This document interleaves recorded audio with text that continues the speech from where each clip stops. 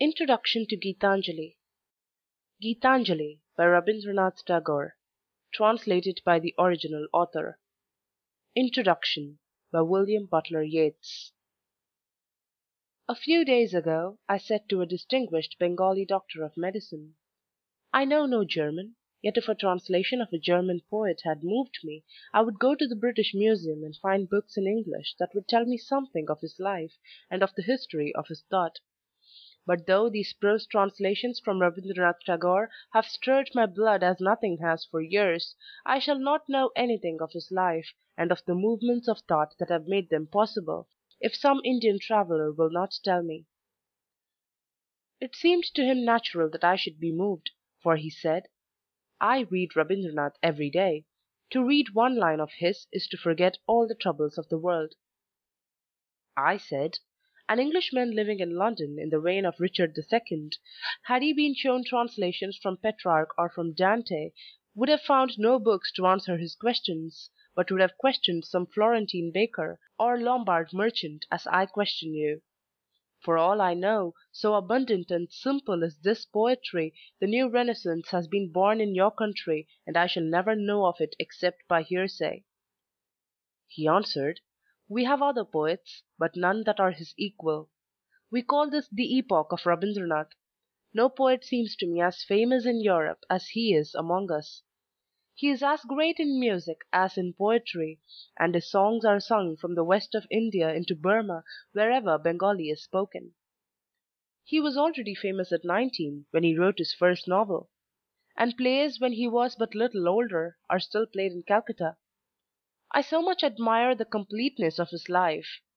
When he was very young, he wrote much of natural objects. He would sit all day in his garden.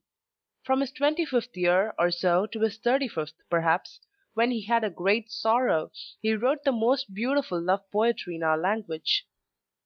And then he said with deep emotion, "Words can never express what I owed at 17 to his love poetry. After that his art grew deeper, it became religious and philosophical. All the inspiration of mankind are in his hymns. He is the first among our saints who has not refused to live, but has spoken out of life itself, and that is why we give him our love." I may have changed his well chosen words in my memory, but not his thought. A little while ago he was to read divine service in one of our churches. We of the Brahma Samaj use your word church in English. It was the largest in Calcutta, but not only was it crowded, but the streets were all but impassable because of the people.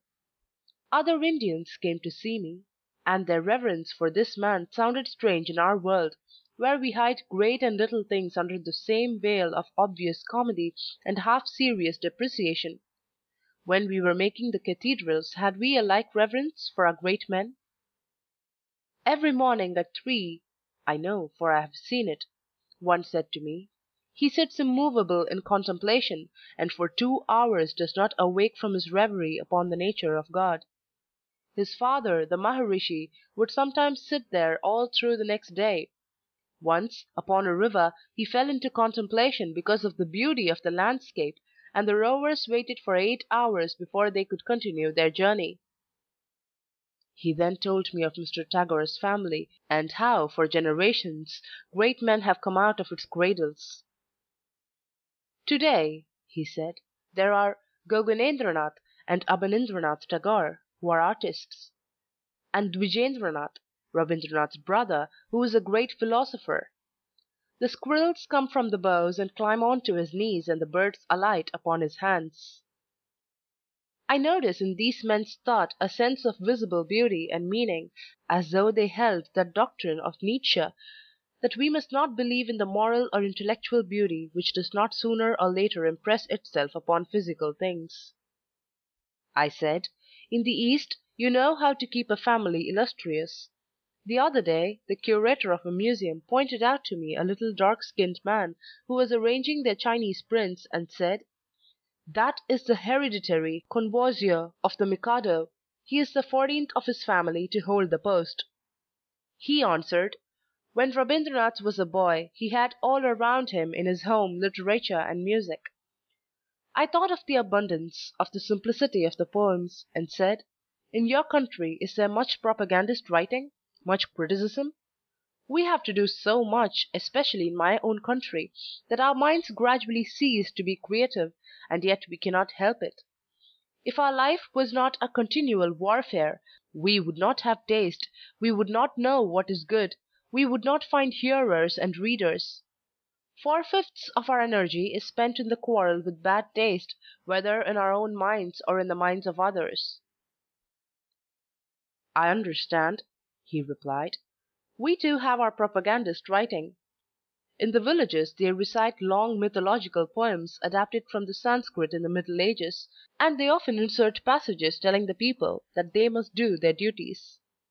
I have carried the manuscript of these translations about with me for days, reading it in railway trains or on the top of omnibuses and in restaurants, and I have often had to close it, lest some stranger would see how much it moved me.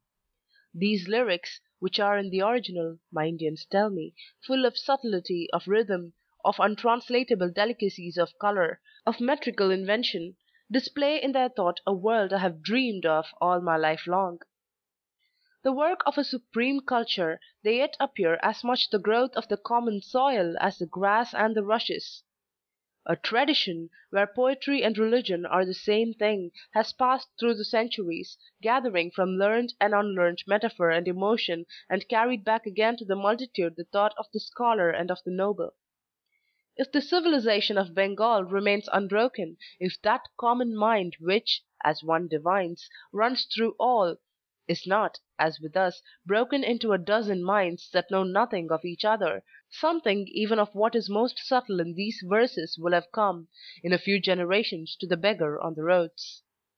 When there was but one mind in England, Chaucer wrote his Troilus and Cressida, and thought he had written to be read, or to be read out, for our time was coming on apace. He was sung by minstrels for a while.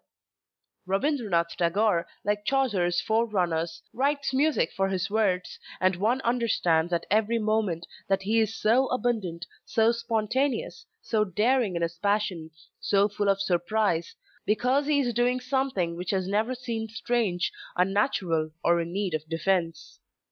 These verses will not lie in little well-printed books upon ladies' tables, who turn the pages with indolent hands, that they may sigh over a life without meaning, which is yet all they can know of life, or be carried by students at the university to be laid aside when the work of life begins, but, as the generations pass, travellers will hum them on the highway, and men rowing upon the rivers. Lovers, while they await one another, shall find, in murmuring them, this love of God a magic gulf, wherein their own more bitter passion may bathe and renew its youth. At every moment the heart of this poet flows outward to these without derogation or condescension, for it has known that they will understand, and it has filled itself with the circumstance of their lives. The traveller in the red-brown clothes that he wears, that dust may not show upon him, the girl, searching in her bed for the petals fallen from the wreath of her royal lover, the servant or the bride awaiting the master's home-coming in the empty house, are images of the heart turning to God. Flowers and rivers, the blowing of conch shells, the heavy rain of the Indian July, are the moods of that heart in union or in separation. And a man sitting in a boat upon a river playing lute, like one of those figures full of mysterious meaning in a Chinese picture, is God himself. A whole people, a whole civilization, immeasurably strange to us, seems to have been taken up into this imagination. Yet we are not moved because of its strangeness, but because we have met our own image, as though we had walked in Rossetti's willow wood, or heard, perhaps for the first time in literature, our voice as in a dream. Since the Renaissance the writing of European saints, however familiar their metaphor and the general structure of their thought, has ceased to hold our attention. We know that we must at last forsake the world, and we are accustomed in moments of weariness or exaltation to consider a voluntary forsaking. But how can we, who have read so much poetry, seen so much paintings, listened to so much music, where the cry of the flesh and the cry of the soul seems one, forsake it harshly and rudely? What have we in common with Saint Bernard, covering his eyes that they may not dwell upon the beauty of the lakes of Switzerland, or with the violent rhetoric of the book of Revelations? We would, if we might, find, as in this book, words full of courtesy. I have got my leave. Bid me farewell, my brothers. I bow to you all and take my departure. Here I give back the keys of my door, and I give up all claims to my house. I only ask for last kind words from you. We were neighbors for long, but I received more than I could give. Now the day has dawned and the lamp that lit my dark corner is out. A summons has come and I am ready for my journey. And it is our own mood, when it is furthest from a Kempis or John of the Cross, that cries, "And because I love this life, I know I shall love death as well." Yet it is not only in our thoughts of the parting that this book fathoms all. We had not known that we loved God, hardly it may be that we believed in Him. Yet looking backward upon our life, we discover, in our exploration of the pathways of woods, in our delight in the lonely places of hills, in that mysterious claim that we have made, unavailingly on the woman that we have loved, the emotion that created this insidious sweetness. Entering my heart unbidden, even as one of the common crowd, unknown to me, my king, thou didst press the signet of eternity upon many a fleeting moment. This is no longer the sanctity of the cell and of the scourge, being but a lifting up, as it were, into a greater intensity of the mood of the painter, painting the dust and the sunlight, and we go for a like voice to Saint Francis and to William Blake, who have seemed so alien in our violent history. We write long books where no page perhaps has any quality to make writing a pleasure, being confident in some general design, just as we fight and make money and fill our heads with politics, all dull things in the doing, while Mr. Tagore, like the Indian civilization itself, has been content to discover the soul and surrender himself to its spontaneity. He often seems to contrast life with that of those who have loved more after a fashion, and have more seeming weight in the world, and always humbly, as though he were only sure his way is best for him. Men going home glance at me and smile and fill me with shame. I sit like a beggar maid, drawing my skirt over my face, and when they ask me what it is I want, I drop my eyes and answer them not. At another time, remembering how his life had once a different shape, he will say, "Many an hour I have spent in the strife of the good and the evil, but now it is the pleasure of my playmate of the empty days to draw my heart on to him. And I know not why this sudden call to what useless consequence." An innocence, a simplicity that one does not find elsewhere in literature, makes the birds and the leaves seem as near to him as they are near to children, and the changes of the seasons great events as before our thoughts had arisen between them and us. At times I wonder if he has it from the literature of Bengal or from religion, and at other times, remembering the birds alighting on his brother's hands, I find pleasure of thinking it hereditary, a mystery that was growing through the centuries like the courtesy of a Tristan or a Pellinore. Indeed, when he is speaking of children, so much a part of himself this quality seems, one is not certain that he is not also speaking of the saints. They build their houses with sand and they play with empty shells. With withered leaves they weave their boats and smilingly float them on the vast deep. Children have their play on the seashore of worlds. They know not how to swim, they know not how to cast nets. Pearl fishers dive for pearls, merchants sail in their ships, while children gather pebbles and scatter them again. They seek not for hidden treasures, they know not how to cast nets. W. B. Yeats. September 1912. End of Introduction to Gitanjali.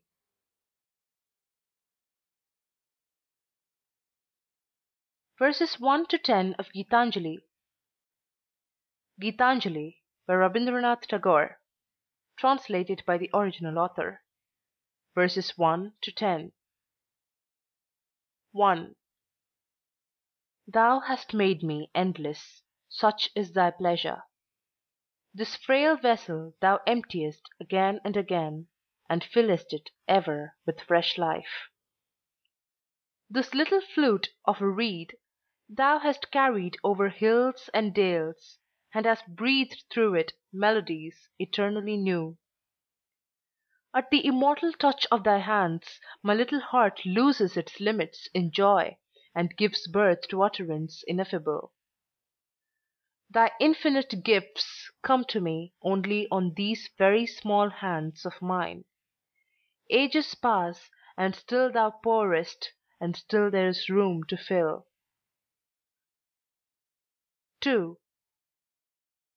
When thou commandest me to sing, it seems that my heart would break with pride, and I look to thy face, and tears come to my eyes. All that is harsh and dissonant in my life melts into one sweet harmony, and my adoration spreads wings like a glad bird on its flight across the sea. I know thou takest pleasure in my singing. I know that only as a singer I come before thy presence. I touch by the edge of the far spreading wing of my song thy feet which I could never aspire to reach. Drunk with the joy of singing, I forget myself, and call thee friend, who art my Lord. 3. I know not how thou singest, my master. I ever listen in silent amazement. The light of thy music illumines the world. The life breath of thy music runs from sky to sky. The holy stream of thy music breaks through all stony obstacles and rushes on. My heart longs to join in thy song, but vainly struggles for a voice. I would speak, but speech breaks not into song, and I cry out baffled. Ah, thou hast made my heart captive in the endless meshes of thy music, my master. 4. Life of my life, I shall ever try to keep my body pure, knowing that thy living touch is upon all my limbs. I shall ever try to keep all untruths out of my thoughts, knowing that thou art that truth which has kindled the light of reason in my mind. I shall ever try to drive all evils away from my heart, and keep my love in flower, knowing that thou hast thy seat in the inmost shrine of my heart. And it shall be my endeavor to reveal thee in my actions, knowing it is thy power gives me strength to act. 5. I ask for a moment's indulgence to sit by thy side. The works that I have in hand I will finish afterwards. Away from the sight of thy face, my heart knows no rest nor respite, and my work becomes an endless toil in a shoreless sea of toil. Today the summer has come at my window, with its sighs and murmurs, and the bees are plying their minstrelsy at the court of the flowering grove. Now it is time to sit quiet, face to face with thee, and to sing dedication of life in this silent and overflowing leisure. 6. Pluck this little flower, and take it, delay not. I fear lest it droop and drop into the dust. I may not find a place in thy garland, but honor it with a touch of pain from thy hand, and pluck it. I fear lest the day end before I am aware, and the time of offering go by. Though its color be not deep, and its smell be faint, use this flower in thy service, and pluck it while there is time. 7. My song has put off her adornments. She has no pride of dress and decoration. Ornaments would mar our union. They would come between thee and me. Their jingling would drown thy whispers. My poet's vanity dies in shame before thy sight. Oh, master poet, I have sat down at thy feet. Only let me make my life simple and straight, like a flute of reed for thee to fill with music. 8. The child who is decked with princess robes, and who has jeweled chains around his neck, loses all pleasure in his play. His dress hampers him at every step. I fear that it may be frayed, or stained with dust he keeps himself from the world, and is afraid even to move. Mother, it is no gain, thy bondage of finery, If it keep one shut off from the healthful dust of the earth, if it rob one of the right of entrance to the great fair of common human life. 9. O fool, try to carry thyself upon thy own shoulders! O beggar, to come beg at thy own door! Leave all thy burdens on his hands who can bear all, and never look behind in regret. Thy desire at once puts out the light from the lamp it touches with its breath. It is unholy, take not thy gifts through its unclean hands. Accept only what is offered by sacred love. 10. Here is thy footstool, and there rest thy feet, where live the poorest and lowliest and lost. When I try to bow to thee, my obeisance cannot reach down to the depth where thy feet rest among the poorest and lowliest and lost. Pride can never approach to where thou walkest in the clothes of the humble among the poorest and lowliest and lost. My heart can never find its way to where thou keepest company with the companionless among the poorest and lowliest and the lost. End of verses 1 to 10.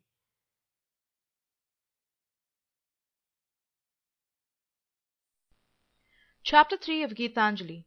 Gitanjali by Rabindranath Tagore. Translated by the original author. Chapter 3. 11. Leave this chanting and singing and telling of beads. Whom dost thou worship in this lonely dark corner of a temple with doors all shut? Open thine eyes and see thy God is not before thee. He is there, where the tiller is tilling the hard ground, and where the path-maker is breaking stones. He is with them in sun and in shower, and his garment is covered with dust. Put off thy holy mantle, and even like him, come down on the dusty soil. Deliverance?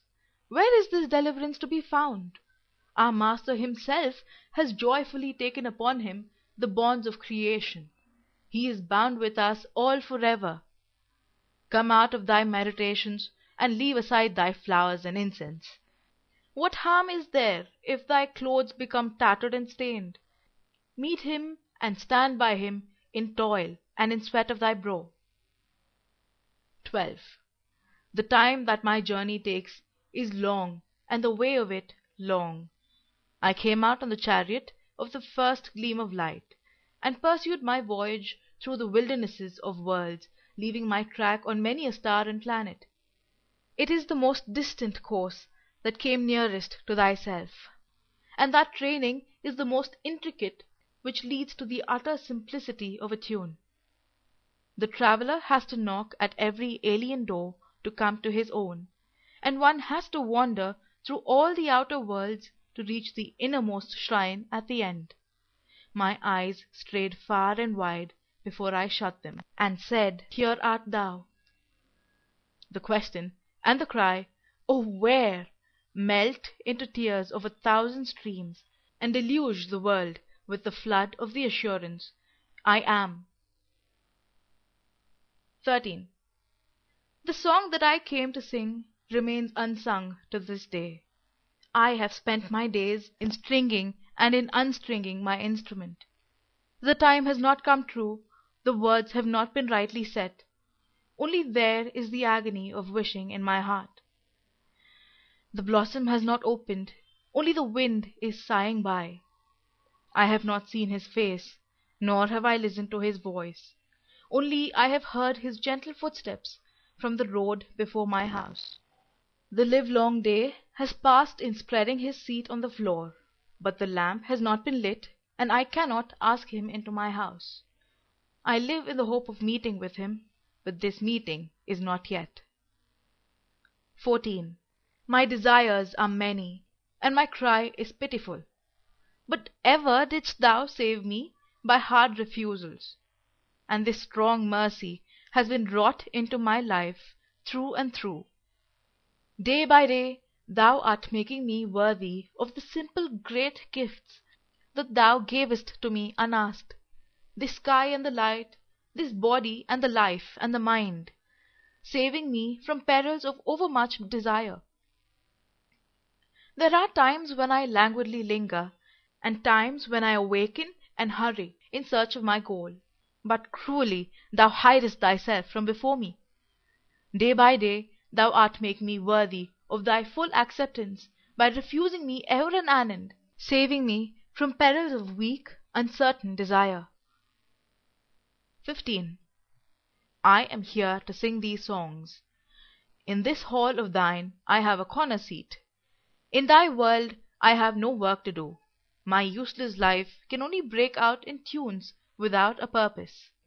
When the hour strikes for thy silent worship at the dark temple of midnight, command me, my master, to stand before thee to sing. When in the morning air the golden harp is tuned, honor me, commanding my presence. 16. I have had my invitation to this world's festival, and thus my life has been blessed. My eyes have seen, and my ears have heard. It was my part at this feast to play upon my instrument, and I have done all I could. Now I ask, has the time come at last when I may go in and see thy face and offer thee my silent salutation? 17. I am only waiting for love to give myself up at last into his hands. That is why it is so late, and why I have been guilty of such omissions. They come with their laws and their codes to bind me fast, but I evade them ever, for I am only waiting for love to give myself up at last into his hands. People blame me and call me heedless. I doubt not they are right in their blame. The market day is over, and work is all done for the busy. Those who came to call me in vain have gone back in anger. I am only waiting for love to give myself up at last into his hands. 18. Clouds heap upon clouds, and it darkens. Ah, love, why dost thou let me wait outside at the door all alone? In the busy moments of the noontide work I am with the crowd, but on this dark, lonely day it is only for thee that I hope. If thou showest me not thy face, if thou leavest me wholly aside, I know not how I am to pass these long rainy hours. I keep gazing on the far-away gloom of the sky, and my heart wanders, wailing with the restless wind. 19.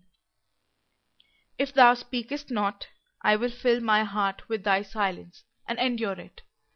I will keep still, and wait like the night, with starry vigil, and its head bent low with patience. The morning will surely come, the darkness will vanish, and thy voice pour down in golden streams, breaking through the sky. Then thy words will take wing in songs from every one of my birds' nests, and thy melodies will break forth in flowers in all my forest groves. 20. On the day when the lotus bloomed, alas, my mind was straying, and I knew it not. My basket was empty, and the flower remained unheeded. Only now and again a sadness fell upon me. I started up from my dream, and felt a sweet trace of a strange fragrance in the south wind. That vague sweetness made my heart ache with longing, and it seemed to me that this was the eager breath of the summer seeking for its completion. I knew not then that it was so near, that it was mine, and that this perfect sweetness had blossomed in the depth of my own heart. End of Chapter 3. Recording by Hilara.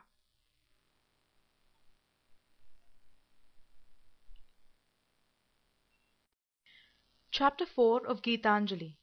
Gitanjali by Rabindranath Tagore.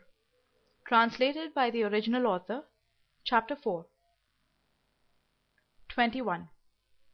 I must launch out my boat. The languid hours pass by on the shore, alas for me. The spring has done its flowering and taken leave, and now, with a burden of faded futile flowers, I wait and linger. The waves have become clamorous, and upon the bank in the shady lane the yellow leaves flutter and fall. What emptiness do you gaze upon? Do you not feel a thrill passing through the air, with the notes of the far-away song floating upon the other shore? 22. In the deep shadows of the rainy July, with secret steps thou walkest, silent as night, eluding all watchers. To-day the morning has closed its eyes, heedless of the insistent calls of the loud east wind, and a thick veil has been drawn over the ever-wakeful blue sky. The woodlands have hushed their songs, and doors are all shut at every house. Thou art the solitary wayfarer in this deserted street. O my only friend, my best beloved, the gates are open in my house. Do not pass by like a dream. 23. Art thou abroad on this stormy night, on thy journey of love, my friend? The sky groans like one in despair. I have no sleep tonight. Ever and again I open my door and look out on the darkness, my friend. I can see nothing before me. I wonder where lies thy path. By what dim shore of the ink-black river, by what far edge of the frowning forest, through what mazy depth of gloom art thou treading thy course to come to me, my friend? 24. If thy day is done, if birds sing no more, if the wind has flagged tired, then draw the veil of darkness thick upon me, even as thou hast wrapped the earth with the coverlet of sleep, and tenderly close the petals of the drooping lotus at dusk. From the traveller whose sack of provisions is empty before the voyage is ended, whose garment is torn and dust-laden, whose strength is exhausted, remove shame and poverty, and renew his life like a flower under the cover of thy kindly night. 25. In the night of weariness, let me give myself up to sleep without struggle, resting my trust upon thee. Let me not force my flagging spirit into a poor preparation for thy worship. It is thou who drawest the veil of night upon the tired eyes of the day to renew its sight in a fresher gladness of awakening. 26. He came and sat by my side, but I awoke not. What a cursed sleep it was, O miserable me! He came when the night was still. He had his harp in his hands, and my dreams become resonant with his melodies. Alas, why are my nights all thus lost? Ah, why do I ever miss his sight, whose breath touches my sleep? 27. Light, oh, where is the light? Kindle it with the burning fire of desire. There is the lamp, but never a flicker of a flame. Is such thy fate, my heart? Ah, death were better by far for thee. Misery knocks at thy door, and her message is that thy Lord is wakeful, and he calls thee to the love-tryst through the darkness of night. The sky is overcast with clouds, and the rain is ceaseless. I know not what this is that stirs in me. I know not its meaning. A moment's flash of lightning drags down a deeper gloom on my sight, and my heart gropes for the path to where the music of the night calls me. Light, oh, where is the light? Kindle it with the burning fire of desire. It thunders, and the wind rushes screaming through the void. The night is black as a black stone. Let not the hours pass by in the dark. Kindle the lamp of love with thy life. 28. Obstinate are the trammels, but my heart aches when I try to break them. Freedom is all I want, but to hope for it I feel ashamed. I am certain that priceless wealth is in thee, and that thou art my best friend, but I have not the heart to sweep away the tinsel that fills my room. The shroud that covers me is a shroud of dust and death. I hate it, yet hug it in love. My debts are large, my failures great, my shame secret and heavy, yet when I come to ask for my good, I quake in fear lest my prayer be granted. 29. He whom I enclose with my name is weeping in this dungeon. I am ever busy building this wall all around, and as this wall goes up into the sky day by day, I lose sight of my true being in its dark shadow. I take pride in this great wall, and I plaster it with dust and sand, lest a least hole should be left in this name. And for all the care I take, I lose sight of my true being. 30. I came out alone on my way to my tryst. But who is this that follows me in the silent dark? I move aside to avoid his presence, but I escape him not. He makes the dust rise from the earth with his swagger. He adds his loud voice to every word that I utter. He is my own little self, my lord. He knows no shame, but I am ashamed to come to thy door in his company. End of chapter 4. Recording by Hilara.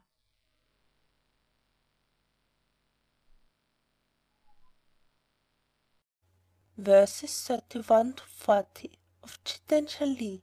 Gitanjali by Rabindranath Tagore, translated by the original author. Verses 31 to 40. 31. Prisoner, tell me, who was it that bound you? It was my master, said the prisoner. I thought I could outdo everybody in the world in wealth and power, and I amassed in my own treasure house the money due to my king. When sleep overcame me, I lay upon the bed that was for my lord, and on waking up I found I was a prisoner in my own treasure house.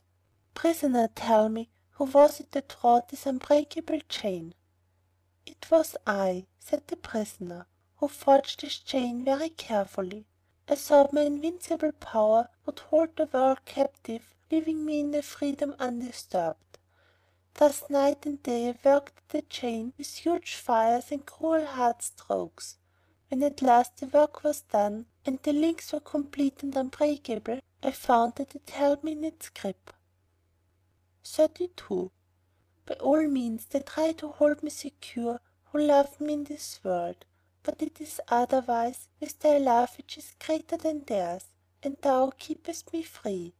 Lest I forget them, they never venture to leave me alone. But day passes after day, and thou art not seen. If I call not thee in my prayers, if I keep not thee in my heart, thy love for me still waits for my love. 33. When it was the day, they came into my house and said, we shall only take the smallest room here. They said, we shall help you in the worship of your God, and humbly accept only our own share in his grace. And then they took their seat in a corner, and they sat quiet and meek. But in the darkness of night I find they break into my sacred shrine, strong and turbulent, and snatch with unholy greed the offerings from God's altar. 34. Let only that little be left of me, whereby I may name thee my all.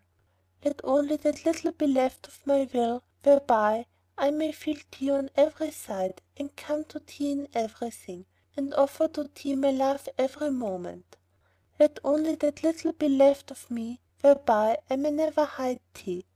Let only that little of my fetters be left, whereby I am bound with thy will, and thy purpose is carried out in my life, and that is the fetter of thy love. 35. Where the mind is without fear, and the head is held high, where knowledge is free, where the world has not been broken up into fragments by narrow domestic walls, where words come out from the depths of truth, where tireless striving stretches its arms towards perfection, where the clear stream of reason has not lost its way into the dreary desert sand of dead habit, where the mind is led forward by thee into ever-winding thought and action. Into that heaven of freedom, my Father, let my country awake. 36. This is my prayer to thee, my Lord. Strike, strike at the root of penury in my heart. Give me the strength slightly to bear my joys and sorrows. Give me the strength to make my love fruitful in service. Give me the strength never to disown the poor or bend my knees before insolent might. Give me the strength to raise my mind high above daily trifles, and give me the strength to surrender my strength to thy will with love. 37. I thought that my voyage had come to its end at the last limit of my power, that the path before me was closed, the provisions were exhausted, and the time come to take shelter in a silent obscurity. But I find that thy will knows no end in me, and when old words die out on the tongue, new melodies break forth from the heart, and where the old tracks are lost, new countries revealed with its wonders. 38. That I want thee, only thee, let my heart repeat without end. All desires that distract me day and night are false and empty to the core. As the night keeps hidden in its gloom the petition of light, even thus in the depths of my unconsciousness rings the cry, I want thee, only thee. As the storm still seeks its end in peace, when it strikes against peace with all its might, even thus my rebellion strikes against thy love, and still its cry is, I want thee, only thee. When the heart is hard and parched up, come upon me with a shower of mercy. When grace is lost from life, come with a burst of song. When tumultuous work raises its din on all sides, shutting me out from beyond, come to me, my lord of silence, with thy peace and rest. When my beggarly heart sits crouched, shut up in a corner, break open the door, my king, and come with the ceremony of a king. When desire blinds the mind with delusion and dust, O thou holy one, thou wakeful, come with thy light and thy thunder. 40. The rain has held back for days and days, my God, in my arid heart. The horizon is fiercely naked, not the thinnest cover of a soft cloud, not the vaguest hint of a distant cool shower. Send thy angry storm, dark with death, if it is thy wish, and with lashes of lightning startle the sky from end to end. But call back, my lord, call back this pervading silent heart, still and keen and cruel, burning the heart with dire despair. Let the cloud of grace bend low from above, like the tearful look of a mother on the day of her father's wrath. End of verses 31 to 40. Recording by Ellie. November 2009.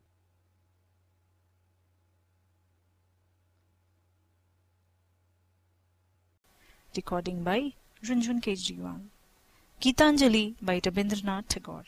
Translated by the original author. Verses 41 to 50. Verse 41. Where dost thou stand behind them all, my lover, hiding thyself in the shadows? They push thee and pass thee by on the dusky road, taking thee for naught. I wait here weary hours, spreading my offerings for thee, while passers-by come and take my flowers, one by one, and my basket is nearly empty. The morning time is past, and the noon. In the shade of evening my eyes are drowsy with sleep. Men going home glance at me and smile, and fill me with shame. I sit like a beggar maid, drawing my skirt over my face. And when they ask me, what is it I want, I drop my eyes and answer them not. Oh, how indeed could I tell them that for thee I wait, and that thou hast promised to come? How could I utter for shame that I keep for my dowry this poverty? Ah, I hug this pride in the secret of my heart. I sit on the grass and gaze upon the sky, and dream of the sudden splendor of thy coming. All the lights ablaze, golden pennons flying over thy car, and they at the roadside standing agape, when they see thee come down from thy seat to raise me from the dust, and set at thy side this ragged beggar girl, a tremble with shame and pride, like a creeper in the summer breeze. But time glides on, and still no sound of the wheels of thy chariot. Many a procession passes by, with noise and shout and glamour of glory. It is only thou who wouldst stand in the shadow, silent and behind them all, and only I who would wait and weep, and wear out my heart in vain longing. Verse 42. Early in the day it was whispered that we should sail in a boat, only thou and I, and never a soul in the world would know of this our pilgrimage to no country and to no end. In that shoreless ocean at thy silently listening smile. My songs would swell in melodies, free as waves, free from all bondage of words. Is the time not come yet? Are there works still to do? Lo, the evening has come down upon the shore, and in the fading light the sea birds come flying to their nests. Who knows when the chains will be off, and the boat, like the last glimmer of sunset, vanish into the night. Verse 43. The day was when I did not keep myself in readiness for thee, and entering my hut unbidden, even as one of the common crowd, unknown to me, my king, thou didst press the signet of eternity upon many a fleeting moment of my life. And today, when by chance I light upon them and see thy signature, I find they have lain scattered in the dust, mixed with the memory of joys and sorrow, of my trivial days forgotten.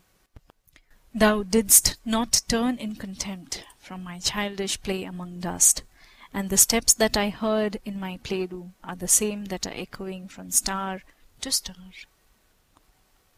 Verse 44. This is my delight, thus, to wait and watch at the wayside, where shadow chases light, and the rain comes in the wake of the summer. Messengers with tidings from unknown skies greet me and speed along the road. My heart is glad within, and the breath of the passing breeze is sweet. From dawn till dusk I sit here before my door, and I know that of a sudden the happy moment will arrive when I shall see. In the meanwhile I smile and I sing all along. In the meanwhile the air is filling with the perfume of promise. Verse 45. Have you not heard his silent steps? He comes, comes, ever comes. Every moment and every age, every day and every night. He comes, comes, ever comes. Many a song have I sung in many a mood of mind, but all their notes have always proclaimed, He comes, comes, ever comes. In the fragrant days of sunny April, through the forest path, He comes, comes, ever comes. In the rainy gloom of July nights, on the thundering chariot of clouds, He comes, comes, ever comes. In sorrow after sorrow, it is His steps that press upon my heart, and it is the goal-distant time thou art ever coming nearer to meet me. Thy sun and stars can never keep thee hidden from me for aye. In many a morning and eve thy footsteps have been heard, and thy messengers have come within my heart and called me in secret. I know not only why today my life is all astir, and a feeling of tremulous joy is passing through my heart. It is as if the time were come to wind up my work, and I feel in the air a faint smell of thy sweet presence. Verse 47. The night is nearly spent waiting for him in vain. I fear lest in the morning he suddenly come to my door when I have fallen asleep, wearied out. Oh, friends, leave the way open to him. Forbid him not. If the sounds of his steps does not wake me, do not try to rouse me, I pray. I wish not to be called from my sleep by the clamorous choir of birds, by the riot of wind at the festival of morning light. Let me sleep undisturbed, even if my Lord comes of a sudden to my door. Ah, my sleep, precious sleep, which only waits for his touch to vanish. Ah, my closed eyes, that would open their lids only to the light of his smile, when he stands before me like a dream, emerging from darkness of sleep. Let him appear before my sight as the first of all light and all forms, the first thrill of joy to my awakened soul. Let it come from his glance, and let my return to myself be immediate return to him. Verse 48. The morning sea of silence broke into ripples of bird songs. The flowers were all merry by the roadside, and the wealth of gold was scattered through the rift of the clouds, while we busy went on our way and did no heed. Sang no glad songs nor played, we went not to the village for barter, we spoke not a word nor smiled, we lingered not on the way. We quickened our pace more and more as the time sped by. The sun rose to the mid-sky, and doves cooed in the shade. Withered leaves dart and whirled in hot air of noon, The shepherd boy drowsed and dreamed in the shadow of the banyan tree, and laid myself down by the water, and stretched my tired limbs on the grass. My companions laughed at me in scorn. They held their heads high and hurried on. They never looked back nor rested. They vanished in the distant blue haze. They crossed many meadows and hills, and passed through strange, faraway countries. All honor to you, heroic host of the interminable path. Mockery and reproach helped me to rise, but found no response in me. I gave myself up for lost, in the depth of a glad humiliation, in the shadow of a dim delight. The response of the sun-embroidered green gloom slowly spread over my heart. I forgot for what I had travelled, and I surrendered my mind without struggle to the maze of shadows and songs. At last, when I woke from my slumber and opened my eyes, I saw thee standing by me, flooding my sleep with thy smile. How I had feared that the path was long and wearisome, and the struggle to reach thee was hard. Verse 49. You came down from your throne and stood at my cottage door. I was singing all alone in a corner, and the melody caught your ear. You came down and stood at my cottage door. Masters are many in your hall, and songs are sung there at all hours, but the simple carol, this novice, struck at your love, one plaintive little strain, mingled with the great music of the world, and with a flower for a prize, you came down and stopped at my cottage door. Verse 50. I had gone a-begging from door to door in the village path, when thy golden chariot appeared in the distance like a gorgeous dream, and I wondered, who was this king of all kings? My hopes rose high, and methought my evil days were at an end. And I stood waiting for alms to be given unasked, and for wealth scattered on all sides in the dust. The chariot stopped where I stood. Thy glance fell on me, and thou camest down with a smile. I felt that the luck of my life had come at last. Then of a sudden thou didst hold out thy right hand and say, What hast thou to give to me? Ah, what a kingly jest was it, to open thy palm to a beggar to beg! I was confused and stood undecided, and then from my wallet I slowly took out the least little grain of corn and gave it to thee. But how great my surprise when at the day's end I emptied my bag on the floor to find a least little gram of gold upon the poor heap. I bitterly wept and wished that I had the heart to give thee my all. End of verse 41 to 50. Recording by Runjhun, Bangalore.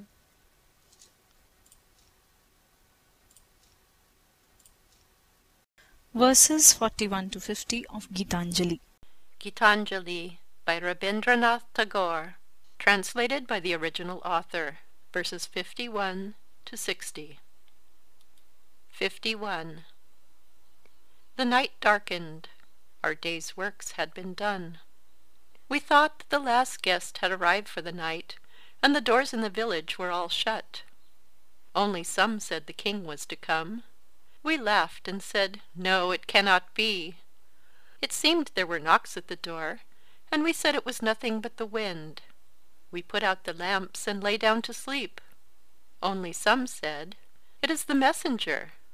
We laughed and said, No, it must be the wind. There came a sound in the dead of the night. We sleepily thought it was the distant thunder. The earth shook, the walls rocked, and it troubled us in our sleep. Only some said it was the sound of wheels. We said in a drowsy murmur, No, it must be the rumbling of clouds. The night was dark when the drum sounded.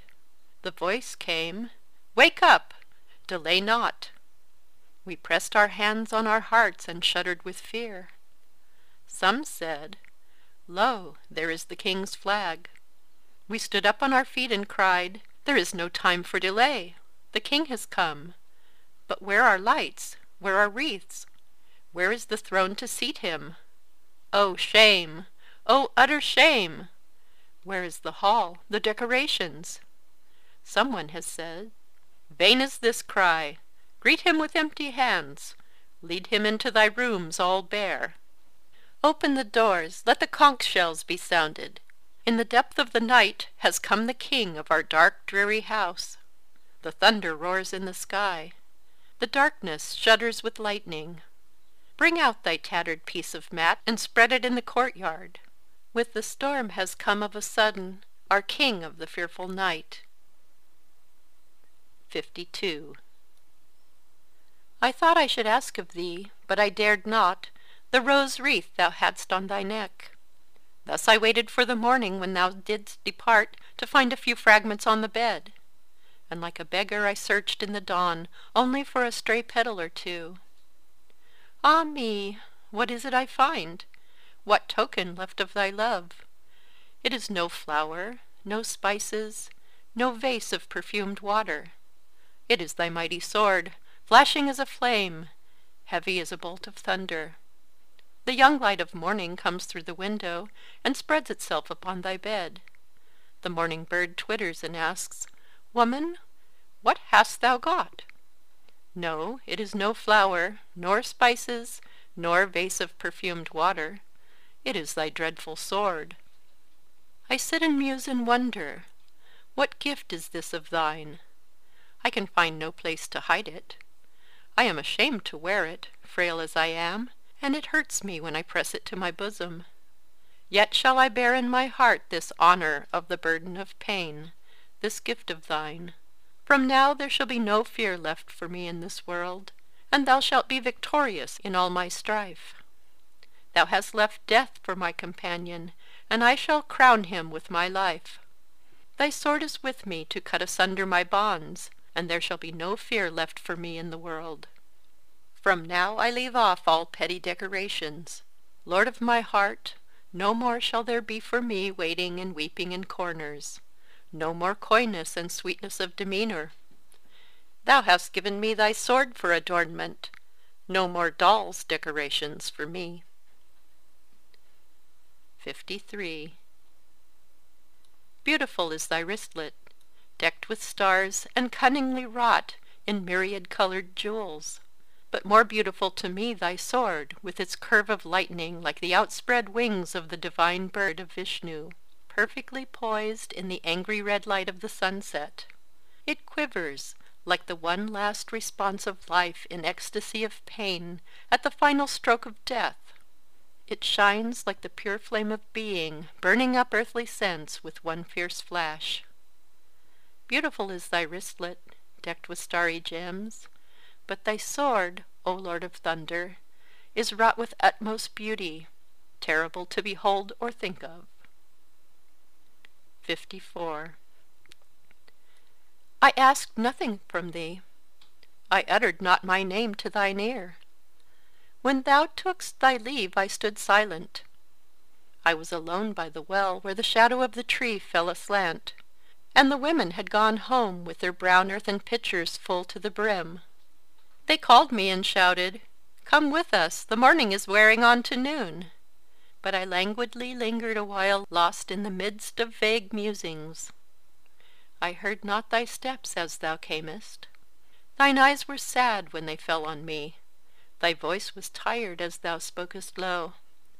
Ah, I am a thirsty traveller. I started up from my daydreams, and poured water from my jar on thy joined palms. The leaves rustled overhead, the cuckoo sang from the unseen dark, and perfume of bubla flowers came from the bend of the road. I stood speechless with shame when my name thou didst ask. Indeed, what had I done for thee to keep me in remembrance? But the memory that I could give water to thee to allay thy thirst will cling to my heart and enfold it in sweetness. The morning hour is late. The bird sings in weary notes. Neem leaves rustle overhead, and I sit and think and think. 55. Languor is upon your heart, and the slumber is still on your eyes. Has not the word come to you that the flower is reigning in splendor among the thorns? Wake, oh, awaken! Let not the time pass in vain. At the end of the stony path, in the country of virgin solitude, my friend is sitting all alone. Deceive him not. Wake, oh, awaken! What if the sky pants and trembles with the heat of the midday sun? What if the burning sand spreads its mantle of thirst? Is there no joy in the deep of your heart? At every footfall of yours, will not the harp of the road break out in sweet music of pain? 56. Thus it is that thy joy in me is so full. Thus it is that thou hast come down to me. O thou Lord of all heavens, where would be thy love if I were not? Thou hast taken me as thy partner of all this wealth. In my heart is the endless play of thy delight. In my life thy will is ever taking shape. And for this, thou who art the King of kings, hast decked thyself in beauty to captivate my heart. And for this, thy love loses itself in the love of thy lover, and there art thou seen in the perfect union of two. 57. Light, my light, the world-filling light, the eye-kissing light, heart-sweetening light. Ah, the light dances, my darling, at the center of my life. The light strikes, my darling, the chords of my love. The sky opens, the wind runs wild, laughter passes over the earth. The butterflies spread their sails on the sea of light. Lilies and jasmines surge up on the crest of the waves of light. The light is shattered into gold on every cloud, my darling, and it scatters gems in profusion. Mirth spreads from leaf to leaf, my darling, and gladness without measure. The heaven's river has drowned its banks, and the flood of joy is abroad. 58. Let all the strains of joy mingle in my last song, the joy that makes the earth flow over in the riotous excess of the grass, the joy that sets the twin brothers, life and death, dancing over the wide world, the joy that sweeps in with the tempest, shaking and waking all life with laughter, the joy that sits still with its tears on the open red lotus of pain, and the joy that throws everything it has upon the dust and knows not a word. 59. Yes, I know, this is nothing but thy love, O beloved of my heart, this golden light that dances upon the leaves, these idle clouds sailing across the sky, this passing breeze leaving its coolness upon my forehead. The morning light has flooded my eyes. This is thy message to my heart.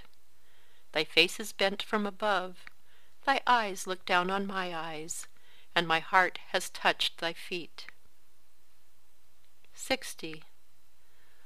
On the seashore of endless worlds children meet.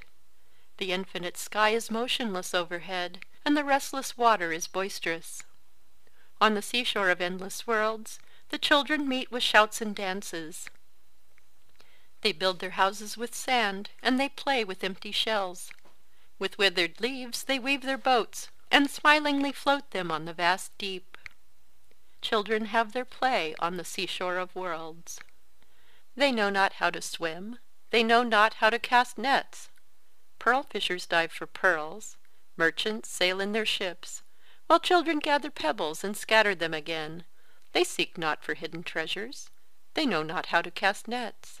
The sea surges up with laughter, and pale gleams the smile of the sea beach.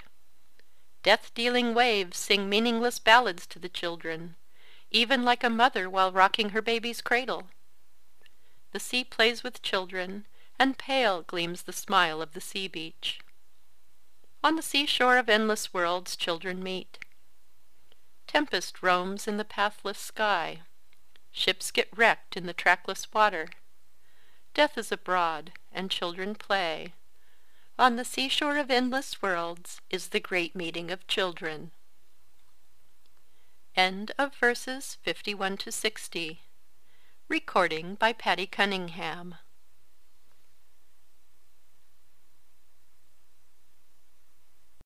Verses 51 to 60 of Gitanjali. Recording by Patty Cunningham. Gitanjali by Rabindranath Tagore.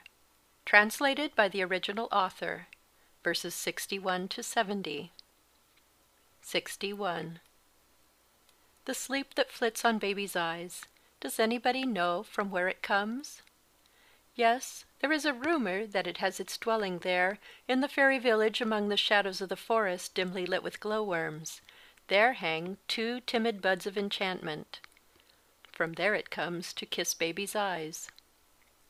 The smile that flickers on baby's lips when he sleeps. Does anybody know where it was born?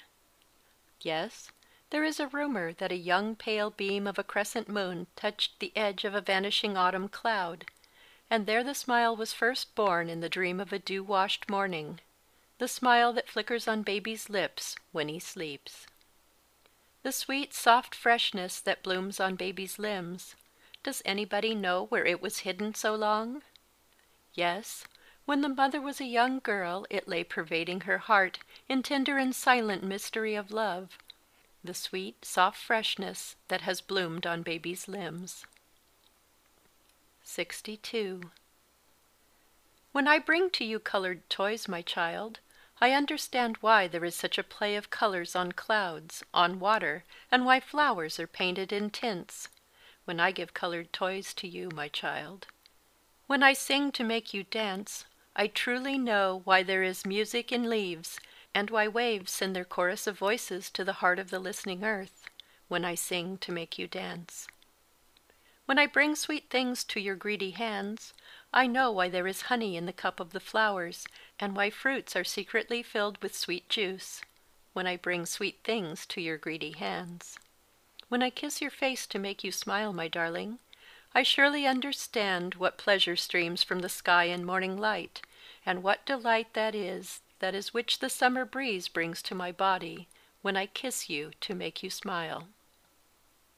63. Thou hast made me known to friends whom I knew not. Thou hast given me seats in homes not my own.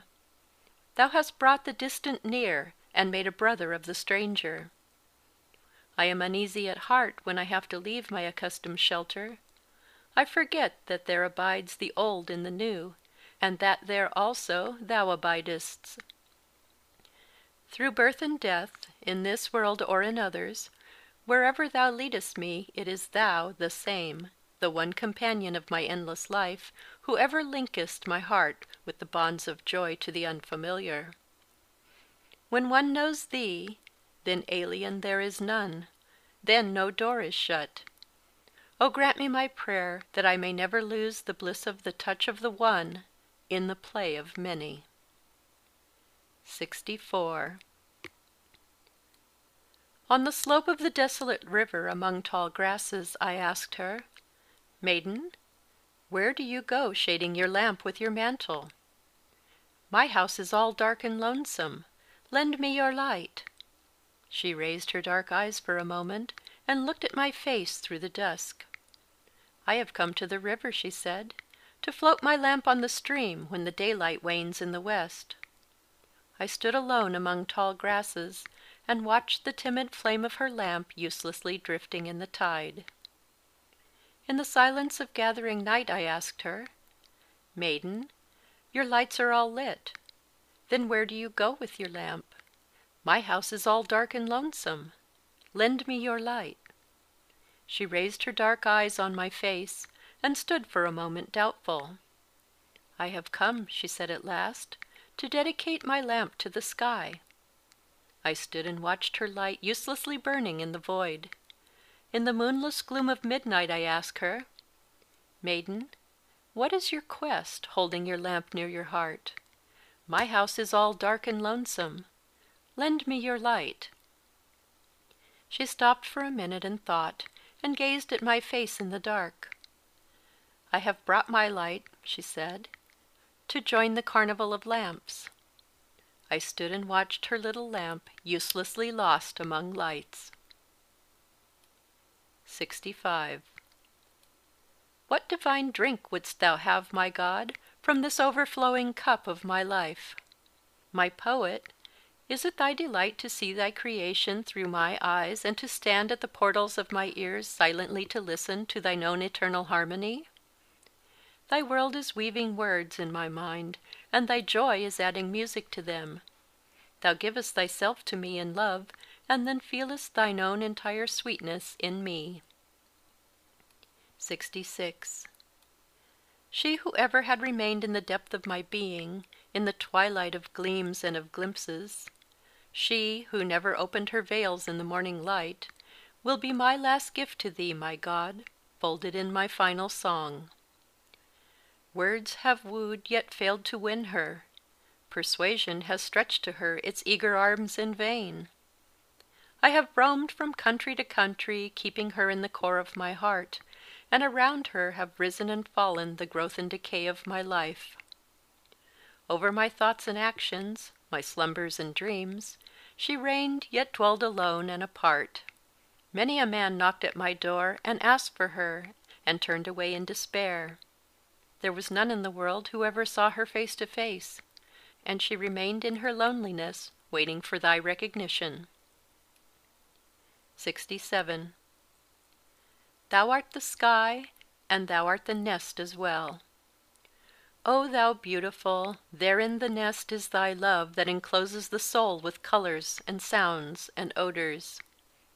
There comes the morning, with the golden basket in her right hand, bearing the wreath of beauty, silently to crown the earth.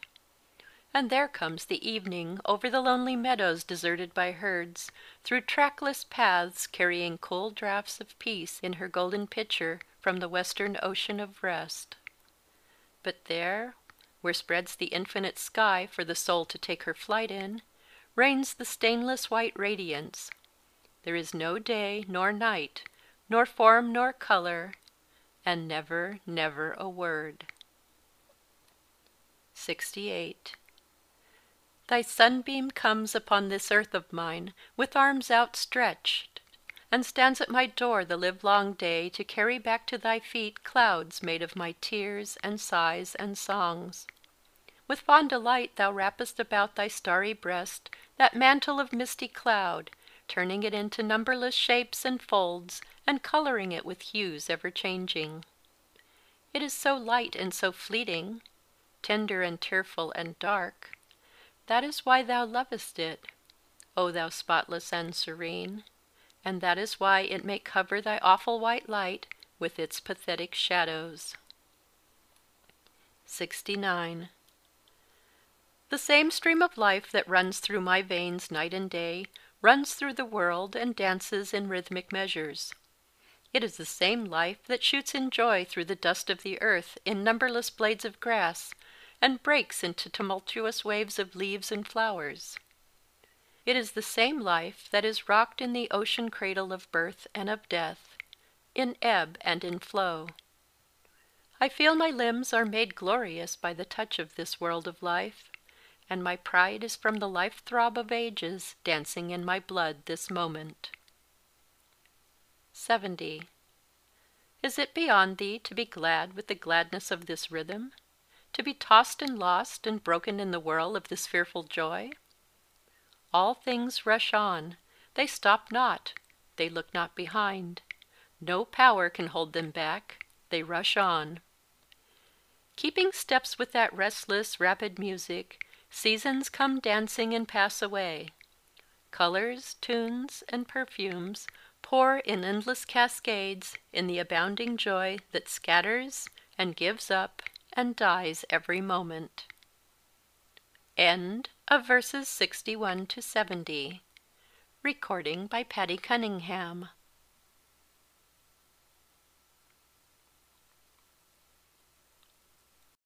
Verses 61 to 70 of Gitanjali. Verses 71 to 80 of Gitanjali. Recording by Carl Manchester, 2010. Gitanjali by Rabindranath Tagore. Translated by the original author. Verses 71 to 80. 71. That I should make much of myself, and turn it on all sides, thus casting coloured shadows on thy radiance. Such is thy Maya. Thou settest a barrier in thine own being, and then callest thy severed self in myriad notes. This thy self-separation has taken body in me. The poignant song is echoed through all the sky in many-coloured tears and smiles, alarms and hopes. Waves rise up and sink again. Dreams break and form.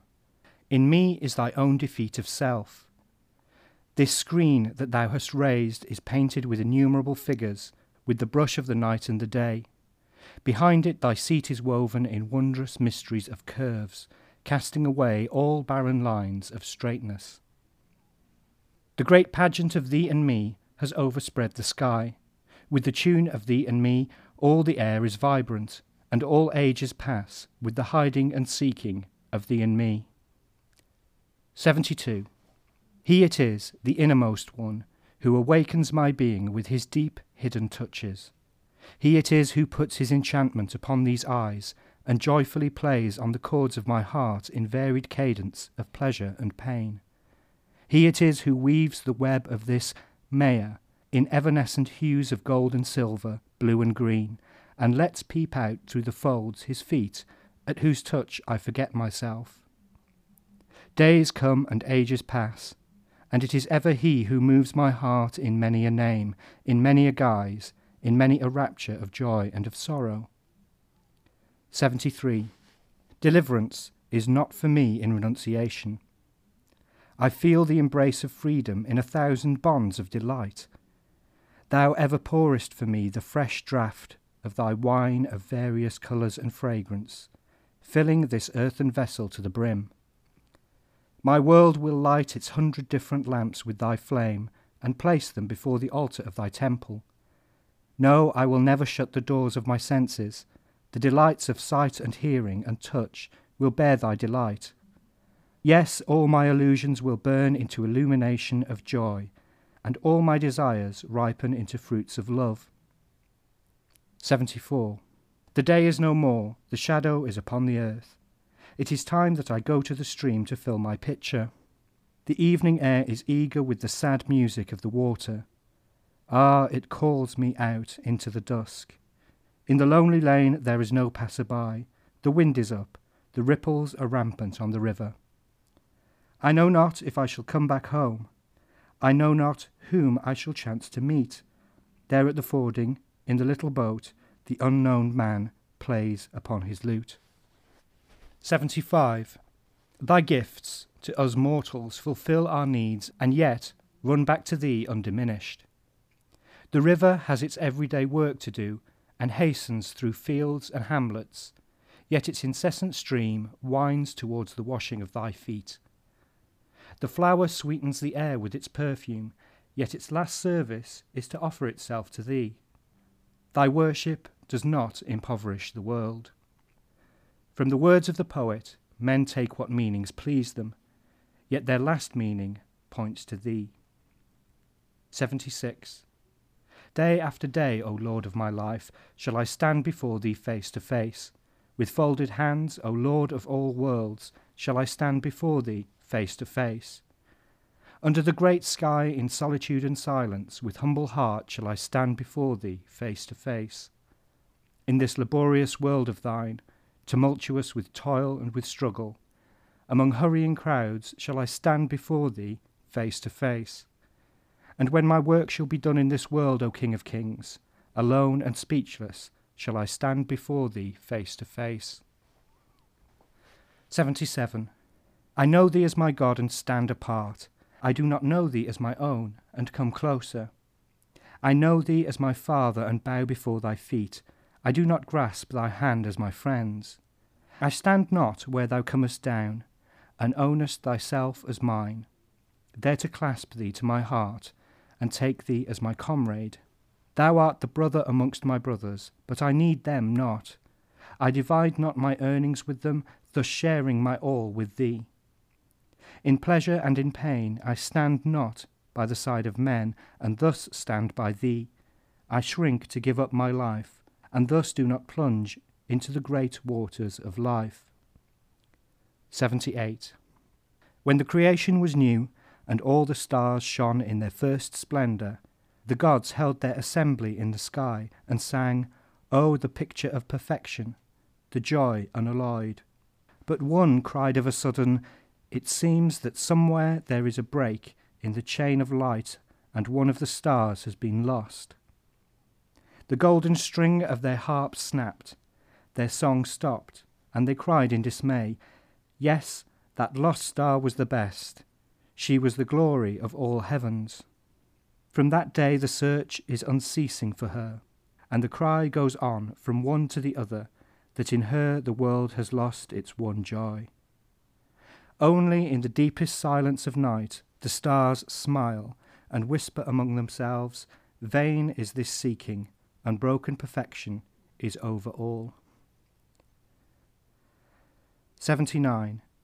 If it is not my portion to meet thee in this life, then let me ever feel that I have missed thy sight. Let me not forget for a moment, let me carry the pangs of this sorrow in my dreams and in my wakeful hours. As my days pass in the crowded market of this world, and my hands grow full with the daily profits, let me ever feel that I have gained nothing. Let me not forget for a moment, let me carry the pangs of this sorrow in my dreams and in my wakeful hours. When I sit by the roadside, tired and panting, when I spread my bed low in the dust, let me ever feel that the long journey is still before me.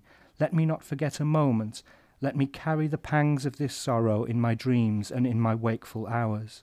When my rooms have been decked out, and the flutes sound, and the laughter there is loud, let me ever feel that I have not invited thee to my house.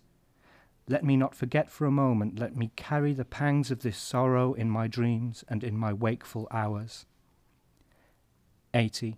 I am like a remnant of a cloud of autumn, uselessly roaming in the sky. O my sun ever glorious, thy touch has not yet melted my vapour, making me one with thy light, and thus I count months and years separated from thee. If this be thy wish, and if this be thy play, then take this fleeting emptiness of mine, paint it with colours, gild it with gold, float it on the wanton wind, and spread it in varied wonders. And again, when it shall be thy wish to end this play at night, I shall meet and vanish away in the dark, or it may be in a smile of the white morning, in a coolness of purity transparent. End of verses 71 to 80.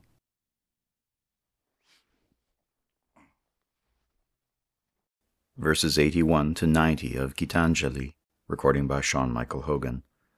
Gitanjali by Rabindranath Tagore, translated by the original author, verses 81 to 90. 81. On many an idle day have I grieved over lost time, but it is never lost, my Lord. Thou hast taken every moment of my life in thine own hands. Hidden in the heart of things, thou art nourishing seeds into sprouts, buds into blossoms, and ripening flowers into fruitfulness. I was tired and sleeping on my idle bed, and imagined all work had ceased. In the morning I woke up and found my garden full with wonders of flowers. 82. Time is endless in thy hands, my Lord. There is none to count thy minutes. Days and nights pass, and ages bloom and fade like flowers. Thou knowest how to wait. Thy centuries follow each other, perfecting a small wild flower. We have no time to lose, and having no time, we must scramble for chances. We are too poor to be late. And thus it is that time goes by, while I give it to every querulous man who claims it, and thine altar is empty of all offerings to the last. At the end of the day I hasten in fear lest thy gate to be shut, but I find that yet there is time. 83. Mother, I shall weave a chain of pearls for thy neck with my tears of sorrow. The stars have wrought their anklets of light to deck thy feet, but mine will hang upon thy breast. Wealth and fame come from thee, and it is for thee to give or to withhold them. But this my sorrow is absolutely mine own, and when I bring it to thee as my offering, thou rewardest me with thy grace. 84. It is the pang of separation that spreads throughout the world, and gives birth to shapes innumerable in the infinite sky. It is this sorrow of separation that gazes in silence all nights from star to star, and becomes lyric among rustling leaves in rainy darkness of July. It is this overspreading pain that deepens into loves and desires, into sufferings and joy in human homes, and this it is that ever melts and flows in songs through my poet's heart. 85. When the warriors came out first from their master's hall, where had they hid their power? Where were their armor and their arms? They looked poor and helpless, and the arrows were showered upon them on the day they came out from their master's hall. When the warriors marched back again to their master's hall, where did they hide their power? They had dropped the sword and dropped the bow and the arrow. Peace was on their foreheads, and they had left the fruits of their life behind them on the day they marched back again to their master's hall. 86. Death, thy servant, is at my door. He has crossed the unknown sea and brought thy call to my home.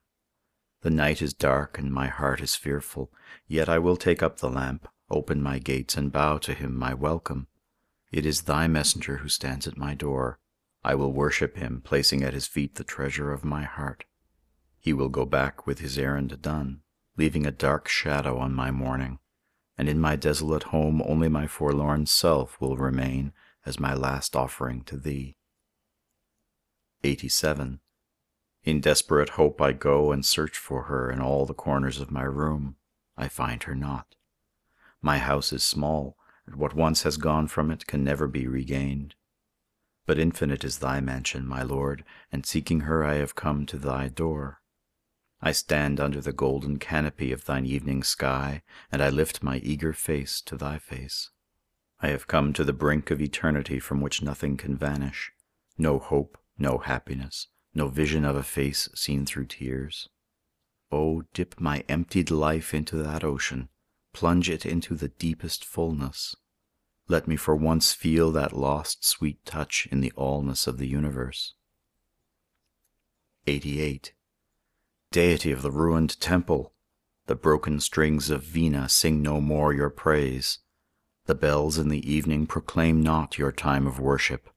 The air is still and silent about you. In your desolate dwelling comes the vagrant spring breeze. It brings the tidings of flowers, the flowers that for your worship are offered no more. Your worshipper of old wanders ever, longing for favor still refused. In the eventide, when fires and shadows mingle with the gloom of dust, he wearily comes back to the ruined temple, with hunger in his heart. Many a festival day comes to you in silence, deity of the ruined temple. Many a night of worship goes away with lamp unlit. Many new images are built by masters of cunning art, and carried to the holy stream of oblivion when their time is come. Only the deity of the ruined temple remains unworshipped in deathless neglect. 89. No more noisy, loud words from me, such is my master's will. Henceforth I deal in whispers.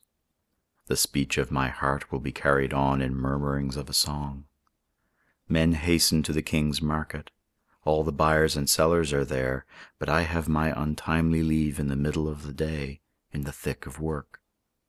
Let then the flowers come out in my garden, though it is not their time, and let the midday bees strike up their lazy hum. Full many an hour have I spent in the strife of the good and the evil, but now it is the pleasure of my playmate of the empty days to draw my heart unto him. And I know not why is this sudden call to what useless inconsequence. 90. On the day when death will knock at thy door, what wilt thou offer to him? Oh, I will set before my guest the full vessel of my life. I will never let him go with empty hands. All the sweet vintage of all my autumn days and summer nights, all the earnings and gleanings of my busy life will I place before him at the close of my days, when death will knock at my door. End of verses 81 to 90. Recording by Sean Michael Hogan, St. John's, Newfoundland, Canada.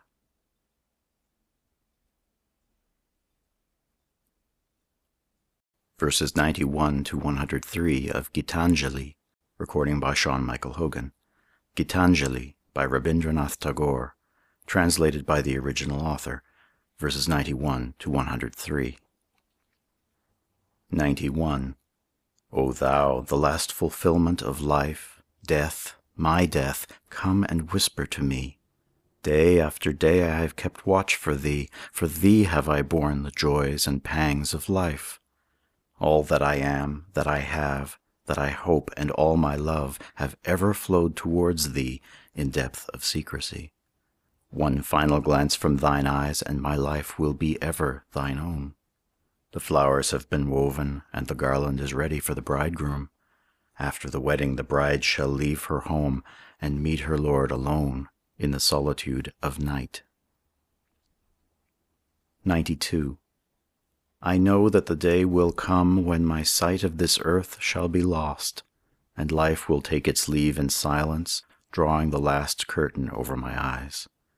Yet stars will watch at night, and morning rise as before, and hours heave like sea waves casting up pleasures and pains.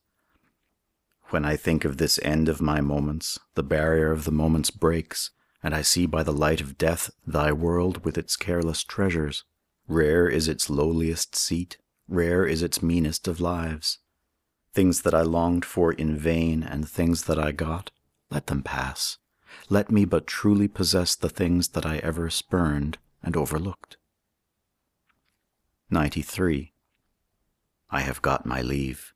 Bid me farewell, my brothers. I bow to you all and take my departure. Here I give back the keys of my door, and I give up all claims to my house. I only ask for last kind words from you. We were neighbors for long, but I received more than I could give. Now the day has dawned, and the lamp that lit my dark corner is out. A summons has come, and I am ready for my journey. 94. At this time of my parting, wish me good luck, my friends. The sky is flushed with the dawn, and my path lies beautiful. Ask not what I have with me to take there. I start on my journey with empty hands and expectant heart. I shall put on my wedding garland. Mine is not the red-brown dress of the traveller, and though there are dangers on the way, I have no fear in mind. The evening star will come out when my voyage is done, and the plaintive notes of the twilight melodies be struck up from the king's gateway. 95. I was not aware of the moment when I first crossed the threshold of this life. What was the power that made me open out into this vast mystery like a bud in the forest at midnight? When in the morning I looked upon the light, I felt in a moment that I was no stranger in this world, that the inscrutable without name and form had taken me in its arms in the form of my own mother. Even so, in death the same unknown will appear as ever known to me, and because I love this life, I know I shall love death as well. The child cries out when from the right breast the mother takes it away, in the very next moment to find in the left one its consolation. 96. When I go from hence, let this be my parting word, that what I have seen is unsurpassable. I have tasted of the hidden honey of this lotus that expands on the ocean of light, and thus am I blessed. Let this be my parting word. In this playhouse of infinite forms I have had my play, and here have I caught sight of him that is formless. My whole body and my limbs have thrilled with his touch who is beyond touch, and if the end comes here, let it come. Let this be my parting word. 97. When my play was with thee, I never questioned who thou wert. I knew nor shyness nor fear. My life was boisterous. In the early morning thou wouldst call me from my sleep like my own comrade, and lead me running from glade to glade. On those days I never cared to know the meaning of songs thou sangest to me. Only my voice took up the tunes, and my heart danced in their cadence. Now, when the playtime is over, what is this sudden sight that is come upon me? The world with eyes bent upon thy feet stands in awe with all its silent stars. 98. I will deck thee with trophies, garlands of my defeat. It is never in my power to escape unconquered. I surely know my pride will go to the wall, my life will burst its bonds in exceeding pain, and my empty heart will sob out in music like a hollow reed, and the stone will melt in tears. I surely know the 100 petals of a lotus will not remain closed forever, and the secret recess of its honey will be bared. From the blue sky an eye shall gaze upon me and summon me in silence. Nothing will be left for me, nothing whatever, and utter death shall I receive at thy feet. 99. When I give up the helm, I know that the time has come for thee to take it. What there is to do will be instantly done. Vain is this struggle. Then take away your hands and silently put up with your defeat, my heart, and think it your good fortune to sit perfectly still where you are placed. These my lamps are blown out at every little puff of wind, and trying to light them I forget all else again and again.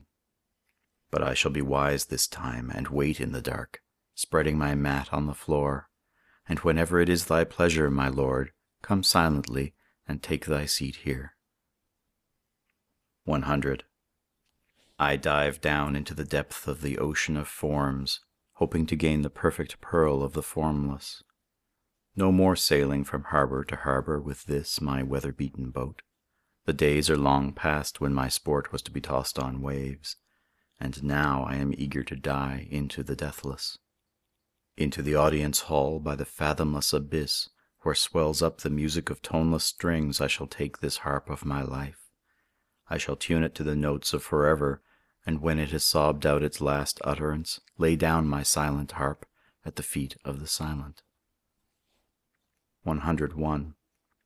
Ever in my life have I sought thee with my songs.